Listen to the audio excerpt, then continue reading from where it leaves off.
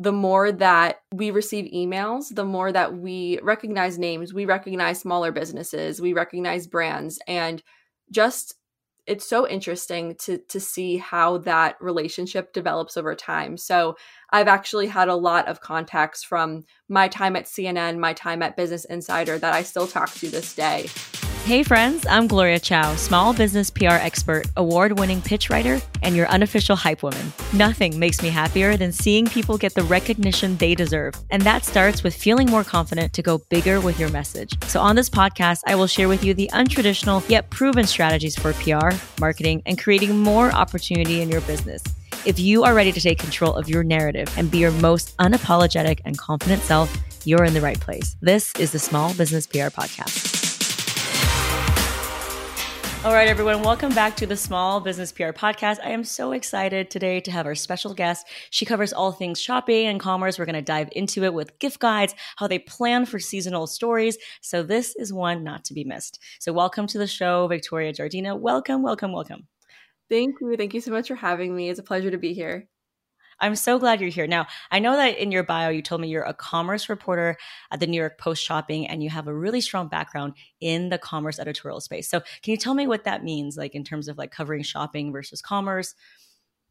Absolutely. So my current role at New York Post Shopping is content strategist and commerce reporter for the section of the New York Post that specifically covers all commerce and shopping related efforts. So basically, if you're looking for the best gifts for your mom, the best gifts for your best friend, and you type that into Google, chances are some of our gift guides will appear. And that is basically what we cover. We cover products, services.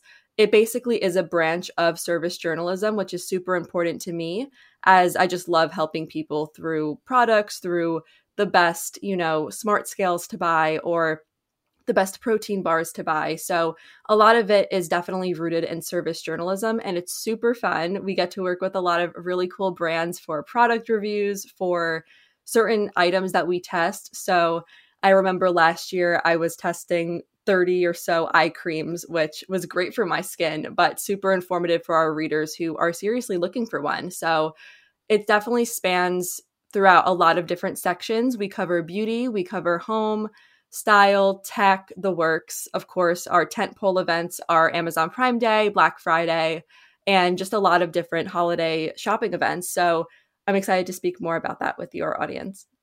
Ooh, I'm so excited. So by the time of this recording, we're in Q4, biggest buying season of the year, gift guides, holidays, like this is the time, right? But arguably there is an opportunity to pitch all year round for a shopping or a summer or whatever it is. So can you tell me about how you structure and like do your planning for the year, whether it's for holidays or Father's Day or Mother's Day or Valentine's Day? Of course. So pitching is super unique because we started getting Father's Day pitches as early as January of this year. So a lot of public relations executives are super adamant about pitching things super early, which is great for us because we plan year round. We have all quarters of the year in mind all year round just for our planning purposes. So a lot of my role as a content strategist is really looking to see what holes we have in our coverage. So for example, I'll look at other publications and I would see, maybe we don't have this specific article, but maybe we can make it work. And then I would look into search interest. I would tag our SEO team. So especially with Q4, we're definitely starting that right now. And I think each year, I've been with the New York Post for a little over a year now. We're constantly looking to see how we can repackage our content in a way that's super relatable and super engaging. So that looks like a lot of gift guides. We have way over, I would say 50 gift guides slated for this season. So we already have our assignments. They're not completely finalized as of yet, but you can expect like a main gift guide post, best gifts for boyfriends, best gifts for girlfriends, best gifts for coffee lovers, and things of that sort. So it's basically what's trending in search and also what has performed super well for us in the past and on both a revenue and a page view standpoint. Wow, that's amazing. 50 gift guide just for this season. Now, in a gift guide, how many different products would you cover on average? So we don't have a hard and fast rule as to the amount of products and services. I would say for gift guides, we definitely want to aim for a bit higher than our usual roundup, simply because a lot of competitors bulk up their gift guides, so we definitely want to rank on the first page of Google. We want to have a high traction with our readers, both homepage and social. So it's definitely important for us maybe to aim for at least 20. I would say our gift guides typically can look anywhere from 50 to 100 products, which seems like a lot, but for new coverage, the product count is typically a little bit less. But if we're updating a gift guide from last year, we already have some amazing products that we recommended last year. And of course, our recommendations are going to change from year to year as new products develop. But for the most part, we know our audience loves the Our Place Always Pan. We know our audience loves Brooklinen sheet sets for a nice splurge for your bedroom. So it definitely is a case-by-case basis. If there is a gift guide that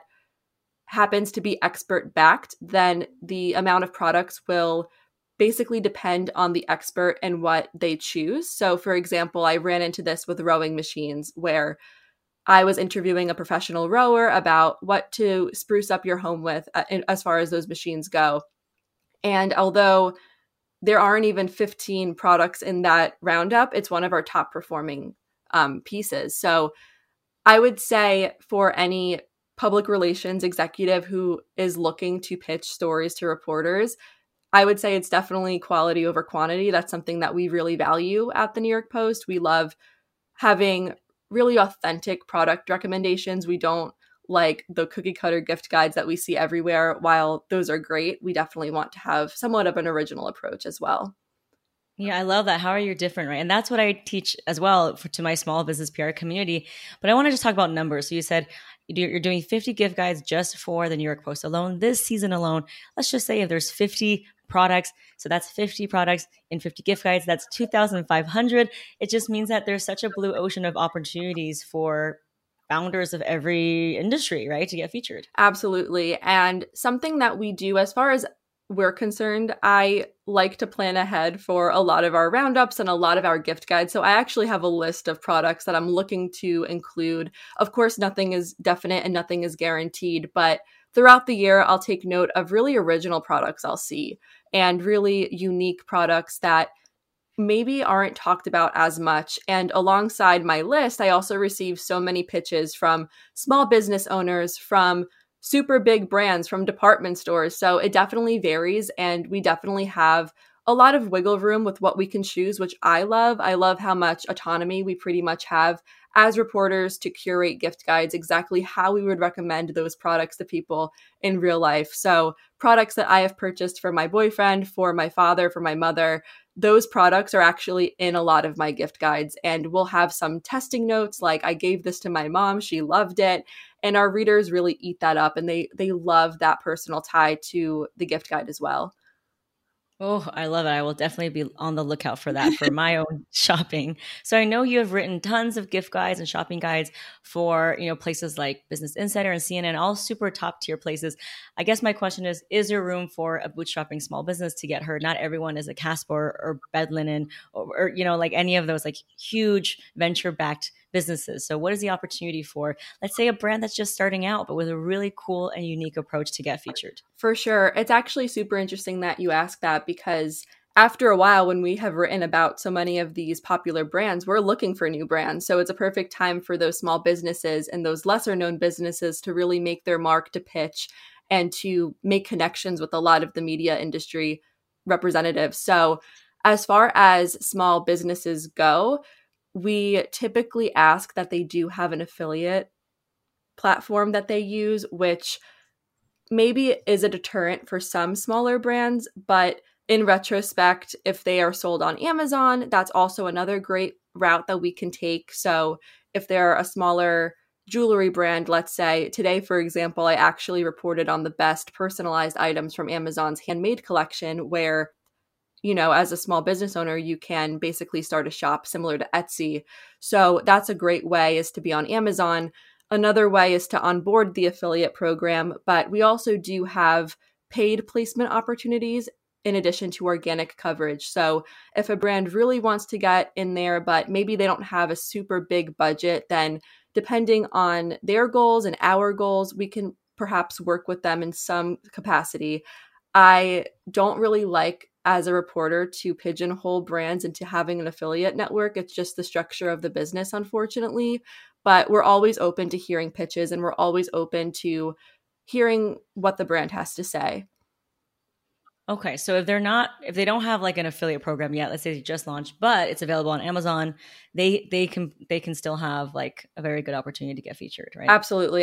As long as, we can link to them in some way and we can track the revenue and the performance of that particular item, then it's pretty much a green light. But that kind of all depends on a lot of different factors, especially on the partnership side. So as a content strategist, I pretty much straddle the line between editorial and partnerships, which is really interesting. So aside from reporting and pitching and being creative and making the art for a lot of these articles, I'm also reaching out to a lot of brands. I'm spearheading some of our exclusive shopping events where we host brands that are paid opportunities, that are organic opportunities. So there's definitely a lot of excitement, but I would say as far as for small business, it definitely just is more of a case-by-case basis.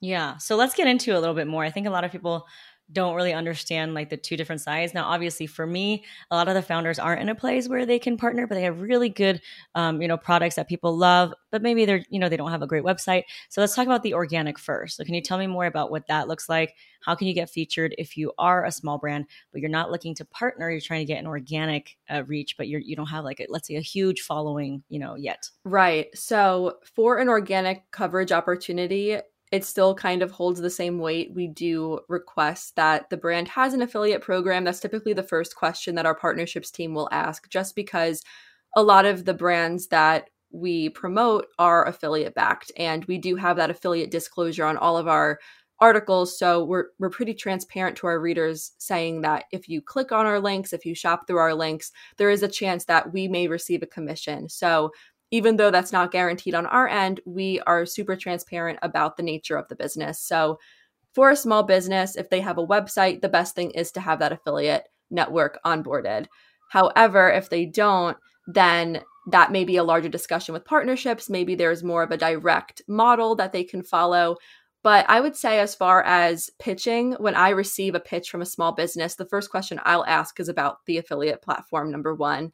Number two, I'll ask them about a little bit about the business. A lot of times that's in the pitch, but I like to look for products that are super out of the box. And, especially if it's something that's oversaturated, maybe it's an electric toothbrush. Why do I have to include your electric toothbrush in my article? I love to kind of differentiate the brands. So for the most part, it depends on the reporter. I would say if a reporter works super closely with brands, then they have an eye for that, smaller business 24/7. But if you're a reporter who's just kind of following the protocol, it's easy for that smaller brand to get, slip through the cracks. So I would say for smaller brands to definitely keep pitching. The more that the brands pitch, the more we recognize the name, even if we can't respond to your email every single time. I actually had a conversation with someone in the public relations industry about, the cadence for emailing and best practices. And she said, it's so horrible when we reach out to these journalists and they don't respond. And what's funny is I told her, I always like to think of it if the roles were reversed. So if I was the PR executive and I was sending the emails, I wouldn't really want to get ghosted by a reporter. I'd at least want some kind of, it's not the right fit at this time. But I would definitely say it kind of depends. So when you say keep pitching, what do you think is for yourself or for other people? What is the right way to like follow up? Because I know you get tons of stuff in the emails, right? So sometimes it's just a gentle reminder or a nudge. What's the cadence and the right way to follow up, you think? So in a reporter's inbox, sneak peek, we not only get pitches, but we also get event invites. So it's super saturated at all times. I don't think a lot of public relations executives necessarily understand that we get so many emails. I know they're pitching all day long, and we're actually pitching all day long because a lot of those email subject lines will, inspire a new idea. Maybe a brand reaches out to me about a new lip liner that hits the market, and we don't have a gift guide or a roundup on that particular subject. I will pitch that. So I would say for following up, it's always a good idea to follow up at least once. Um, at least for me, what I do is if I can't follow up at that time, or if the brand is super interesting, but maybe it isn't a fit right now, maybe it's more of a seasonal pitch that comes too early or too late in the year, I'll actually write the name and the brand down on a spreadsheet. I have a whole PR contact spreadsheet that is super organized, divided by category. And I feel like if I sold it in this industry, it would be worth so much just because it's so crazy organized. But I would say following up at least once is a good idea. A lot of the times the publication will actually reach out to the brand, which I find super interesting because we're always looking for creative ways to partner. So my biggest advice is not to lose hope, because in some way, if it appeals to that audience, then it's a good chance that, you know, it will work out in the end. Of course, every publication has their own unique audience, which is something to consider, especially coming from Business Insider last year. I definitely had a little bit of a learning curve with where the New York Post audience is compared to where the Business Insider audience is. In case, you know, your listeners don't know, Business Insider has a style editor, a tech editor. They have very established and robust sections, whereas the Post, we don't necessarily have sections, but we cover those topics on a regular basis. So we're a team right now of 4 writers, 1 editor. So we are hiring, we're always expanding, but it's just a little bit different. I'm on a smaller team, and we're still producing the volume that these larger publications are producing. So if it's not a fit for one publication, it may be a fit for another. So that's also something to keep in mind. I love that. Thank you for giving us hope and validating the fact that there is room for the small business Main Street heroes to get featured too, and just keep following up. So you said something that if it's too early or too late, it might not be a fit for right now, but you'll kind of go back to your inbox. So let's talk about timelines. Just for you, I know every calendar is different for each person. What is the best time to pitch for, Black Friday, for example? Oh, yeah. I feel like people start thinking about Black Friday as soon as Amazon Prime Day ends. I think it's kind of like an inside joke among the industry where, you know, Prime Day is closed. Now we're on to Black Friday. We're on to the next bigger and better thing. For planning content, I would say that as reporters, we like to look at least a month ahead. So for PR, it may be helpful to pitch 2 months ahead of time. If you pitch too early, it's not necessarily a bad thing because we just keep that email on file. For example, I have different tabs on my inbox where one is labeled holiday, one is labeled Black Friday, one is labeled Labor Day. So it kind of depends on the reporter, but I would say from a sweet spot angle, 2 months before the tentpole event is probably a great idea because it's not too late where it's not like that same month, but it's not too early where we're not really thinking about it quite yet. So for example, for Christmas, right? There's a lot of these like last minute things because I know I'm a last minute person. So let's say if I wanted to find a last minute Christmas gift for you, like would pitching even in like November, would that suffice or is that too late? That's actually a great time for last minute gift guides. We actually have one that is our last minute gift guide. And the funny thing and the ironic thing about that is we are planning for last minute gifts, not last minute. So we have a whole spreadsheet on, you know, mostly services, I think at that point, because we want to make sure that whatever our readers purchase will arrive in time for December 25th. So we're really looking at the Amazon Prime items. We're looking at the masterclass subscriptions, the streaming subscriptions. So it's a little bit of a different angle. I know sometimes, and I believe we may have done this in the past, where we transformed our main holiday gift guide, the best gifts of 2021, into a last minute gift guide as we approached December 25th. So different publications have different strategies, but I would say for last minute kind of pitches, it's okay to be last minute about that approach. But for more of the evergreen articles, for more of the roundups, I would say 2 months ahead of time is probably a really good timeline to follow, and then maybe following up a month before that event. Yeah, that's great. So let's talk about the following up. If it's something that could be gifted all year round, right? Let's say I pitch something for, I don't know, Labor Day, end of summer, and then I don't get a response from you, but it's great for holidays. So would I use the same email and just change the subject line, or do I just send a completely new pitch? This is a tricky question because I think it depends on preference. I think some people on both sides, both reporters and public relations, it may make sense to continue the email in one chain so all of the information that was issued originally is still there. But at other times, it's all in the subject line, right? So I think sometimes starting a new email with maybe a more optimized approach may be best. But I would say from just like a best practices rule, it may be better to start a new email than to follow up on a pitch because I think it can clutter a reporter's inbox, especially if we have a million subject lines that say follow up or following up here or RSVP needed. So just to kind of stand out a little bit more, I think a brand new email and maybe just a brand new approach is definitely recommended, as well as images. We love to see product images in emails. I think it definitely makes the pitching process easier on both ends when we can see the physical product and not spend too much time digging through the email to go to the link and go to the page directly. So you talk about product photos. That's obviously so true because we're visual people, right? But what about like the whole like attachment thing? I always teach, in my PR master class, don't add these attachments, but put a link to a high res photo of the price point. Is that true, or do you actually prefer them to actually put the attachment in the email? I would say both work. We do like to see everything laid out like kind of a template. So as long as it's not too crazy on PR's end to put together, I think that would be wonderful.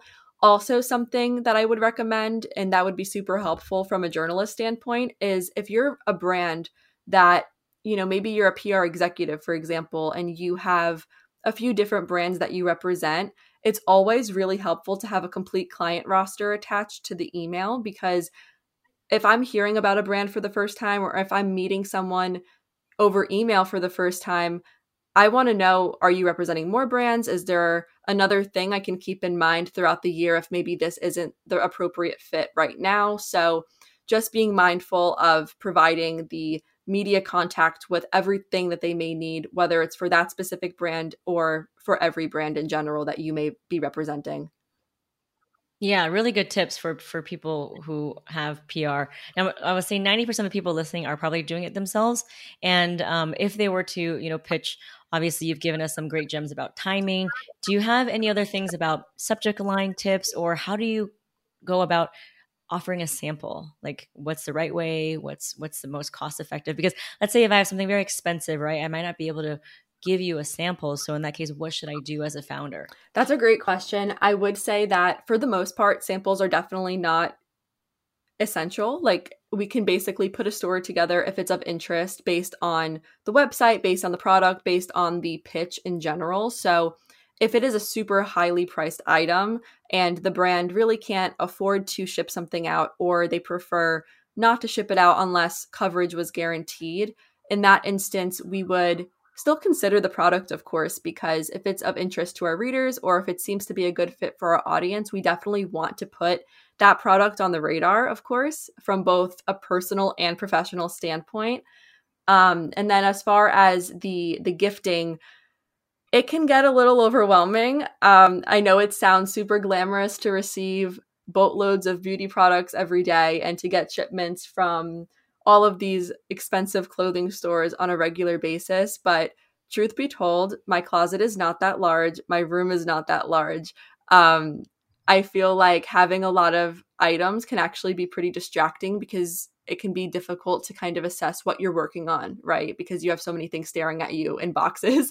So for gifting, I think if there is a particular angle that the PR executive is pitching. So, for example, maybe there is a new bath towel and the subject line is the best bath towel you need right now. That's something that would capture my attention. And that's something I would click on to read more about that specific towel. And then usually for PR, what I see in emails is, shipment is granted upon request. So that signals to the journalist that I could ask for samples. It's definitely in the realm of possibility. So I would say for PR to be a little mindful of just the framing of the email. I think for the most part, it's usually pretty straightforward, which is really great for us. And I think if it's a large ticket item, we'll definitely keep it in mind because we do have gift guides that are luxury focused. We do have splurge gifts for mom, splurge gifts for your wife. So I feel like if a PR person were to kind of craft that pitch into an email, then it would signal to us, maybe including that in a future update perhaps, or pitching something along those lines. Yeah, I love what you said about just being straight to the point in the subject line. We all know that you're only as good as your subject line. So if it's a really long subject line and it has nothing of relevance, then it doesn't really make sense. But I do feel like the best blank you need right now is something that everyone is pitching. So how can we even get one step, like a little bit beyond that, so we're not competing with everyone's subject lines? I know from just receiving emails that a lot of them are framed best, whatever it is right now, samples available. So sometimes that's attractive to media because it signals to us that this may be good for a review. It may be good for keeping in mind and actually testing it ourselves, even if it's not a really formalized approach, if it's just to keep in mind and to use it organically for the most part. But I don't think there is a right or a wrong way to pitch. I think the more that we receive emails, the more that we recognize names, we recognize smaller businesses, we recognize brands, and just it's so interesting to see how that relationship develops over time. So I've actually had a lot of contacts from my time at CNN, my time at Business Insider that I still talk to this day. And, maybe they're representing new brands at the time. Maybe they're kind of fading out former brands. So just kind of keeping the relationship there, maybe scheduling a 15-minute virtual coffee chat is always great to kind of put a face to the name and to kind of talk face to face for the most part. I know during the height of the pandemic, we kind of relied on virtual video calls. We still do to an extent. So having that personal touch to a PR person is always something I value as a journalist and something that I would appreciate, even if it's only for 10, 15 minutes. It's not that long of a stretch of time for your day. We still get things done. We still get gift guides moving and grooving, but I would say to make the email as personal as you can while also getting to the point of the product and the product's value, most importantly. Right. And even if it's not a PR person, isn't it refreshing to get an email directly from the founder, especially if they have like a really interesting story, like a mother and daughter duo, or, like something like that. Or, we have, for example, people who have overcome cancer, right? And they've formulated this own thing that's toxin free. So things like that. Would that be something of interest to you? Absolutely, 100%. This actually happened to me recently where I have been using a certain skincare brand for years, and they actually are sold at Sephora. And the founder reached out to me and said, I love your coverage. It means so much that you are representing my smaller skincare brand. And I just wanted to reach out as the founder and tell you that. And that meant so much to me. It kind of put a face to the name where, coverage is impacting people. It's not just recommending people to buy things during this crazy time of inflation. It's actually providing a service to our readers, whether they're buying the product, whether they're learning about products. So I actually keep in touch with that founder to this day. She's the sweetest. And I think it just goes to show you that those relationships will always continue to grow. And as long as you're kind of realizing that we're in this industry, but we're also trying to grow individually as well. We're trying to improve our quality of life with certain products, with certain services. I think it's such an interesting industry to kind of share that, especially with mental health, with all of these other factors. For example, I reviewed Headspace, which is a meditation app. I was actually offered to have a yearly subscription for Obey Fitness, which really revolutionized my at-home fitness routine because I was able to take those classes at home. So really keeping in mind, I know I'm going more of a health angle here, but the products actually can help people one way or another across different demographics and across, all different types of people. Yeah, 100%. I mean, I really feel like it's like a human right, like wellness and taking care of that. Health is wealth. So another thing is, let's say, I teach in my program, right? I have this pitching method that I came up with called the CPR method, which means I want your pitch to have three things: C as in credibility, P as in point of view, and R as in relevance. And relevance is the most important thing. I actually recommend them opening the email with that relevance. So for example, if Rihanna wore something, or if a celebrity had like a certain trend, right? And you have something in that style, like put that there. Another thing is like if there's a season, like if it's back to school, put that there. Another thing people ask me all the time is how can I leverage data, or surveys? Is that something that you cover? Like how does data impact your review or your choice of who to cover? We actually received quite a few pitches revolving surveys, and personally, we don't cover it as much. I think just the nature of our publication that would typically fall under the features section as opposed to shopping, because within features, we have entertainment and we have lifestyle and real estate. So a lot of those data-driven insights are pretty much directed toward those reporters and those editors. From just a trending standpoint, trends are something we always look for. We're always on TikTok. We're always looking at what's trending in search, what's trending on Instagram. We had a whole series dedicated to linen because linen was trending this summer, linen pants, linen dresses. The coastal grandmother trend, that was huge all over PR lists. Pumpkin spice was recent. So there's definitely a lot of inspiration that comes from those random spur of the moment ideas. I will also say that publications are getting super innovative of how they approach those certain trends. So for example, I wrote about the best snow blowers to buy last year. And when we had a huge blizzard warning, I don't remember what month it was, but we actually updated that article, and the headline actually said the best snowblowers to prepare for the New York storm or something like that. So that instantly drove so many clicks, so many conversions, because people were like, oh no, I need a snowblower because I need to plow. So that's just one example of how an evergreen pitch can turn into a timely pitch, at the drop of a hat. So I think it's super fun. And that's one of my favorite parts of being in this industry, is that we get to kind of revamp older ideas and we get to package them in very unique and different ways. I love that. I love that you can cover so many things and you have insight on so many things. You've probably tried so many different products. Oh yeah. We test a lot of products, not just because we love receiving products from these brands, but because it's really difficult to buy something online. And I still run into this where it's hard sometimes for me to buy a dress online if I'm not trying it in stores. And it's really hard for a man to buy a tuxedo if they have to get it fitted. So that's actually one of the reasons why we're not moving forward with, the best men's tuxedos right now, because we just came to the realization that a lot of people are buying those specific styles in stores, getting them tailored to themselves. So it definitely is a hit or miss depending on the angle. I would say for beauty, we love beauty. We're a shopping team that is all girls right now. So we love reviewing blow dryer brushes and Velcro rollers and face masks. Sometimes we include video in our reviews. So I think it definitely adds a personal touch. I know in the past, and this is super interesting how I landed in this field now, I used to watch YouTube videos so often from these makeup artists, from these lifestyle vloggers, and I still do to this day.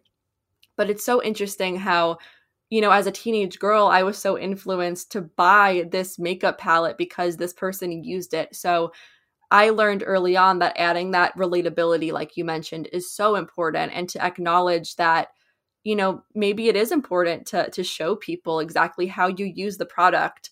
We actually ran into this during Amazon Prime Day because given the state of the economy right now, I actually pitched to my managers. I said, during 2020, 2021, people were sprucing up their home gyms. They were buying outdoor patio furniture. They were buying all of these big ticket items that I think 2022 Prime Day is going to look just a little different. I don't know if those will sell as much. I don't know. I might be wrong, but that was just my gut instinct. And very last minute, we put together a best Prime Day essentials under $25 for readers to shop for to combat inflation. So we rounded up paper towels on sale, diapers on sale, household essentials that people just wanted a good value on. That's kind of the state of the world right now, is people just want a good deal. They want an item that is not only affordable, but also of good quality to an extent. So having that in mind and having those retail insights in mind as a reporter is so important. And also in PR, it's important to acknowledge shopping trends and what people are buying right now, because if your content isn't relatable, if you're having roundups where you're, promoting $300 coats, I mean, people may be looking at that for holiday gifting, I think, but having a range of price options, having a range of size options if you're reporting on style, especially for petite sizing and plus sizing, it's so important to really relate to the average consumer wherever they're at. Yeah, I also think it's important to put like a price point, right? Like in your actual pitch. So like best gifts under $50. But here's another question a lot of founders get stuck with. What if they have a really wide range of products ranging from $10 to $300? How do they know which one to pitch? I think for different products, maybe having something along the lines of, if it's a moisturizer, for example, the best budget and the best splurge moisturizer in this email, like something as relatable as that would make me click on it, because I know exactly what I'm getting into. I know I'm looking at a budget moisturizer. I know I'm looking at more of a splurge, and all of that information is packaged in one. And what we typically would do is look into the brand first and foremost, if we can develop a partnership there, but also keeping that moisturizer, both moisturizers in mind for budget skincare, for high-end skincare. It definitely opens a huge door of possibility. So I would say pitch like you're pitching to a friend, pitch like you're pitching the best business idea ever to your mom, because that's exactly how we like to receive emails. We love when a person is so enthusiastic about a product or their brand that it just makes us want to write about it. So I would say having that at the back of your mind is super important, because having a super formal email, just, as direct as it is, it's just sometimes not as appealing, because we don't know why it's the best thing on earth. We don't know why we should spend our time looking at it. So having that, FaceTime cadence, I would say, where you're FaceTiming a friend and you're saying, oh my gosh, look at this new blazer I just got at Zara. And you're kind of showing them all of the features. Just thinking about how you would tell someone close to you about that product is a good way to start. Yeah. And then also from talking to people, you can see when their eyes light up. And it's not going to be every single thing about your product is great. I think a lot of founders think every part of it is great, but what is the most unique thing, right? So for example, in my PR class, I always talk about, what is the one that's maybe flying off the shelves, right? What is the one that's best for this season? Because if you have a product that's for summer season and you're pitching it for Q4, we really need to get down to it. If it's summer, maybe it's something that has a mini, right? Like a mini bundle or something like that fits in your travel bag. Wow, you've given us so many insights. I feel like I can interview you again and again and again. And I'm so impressed by your coverage. Like I've been reading your stuff from your previous places like CNN and Business Insider, and all of them are so awesome. So I feel like anytime I need a recommendation, I'm going to just ask you, because I feel like you're in the know. Thank you. Ask away, pitch. We've spoken a lot about pitches, so definitely a good idea. But I was so happy to answer those questions for your audience. Oh, thank you so much. And I look forward to having you, for our next call with our PR members to give them actual insight. Can you tell us a little bit about how people can find you, the projects that you're working on? I know you're also an author, so let's talk a little bit about that.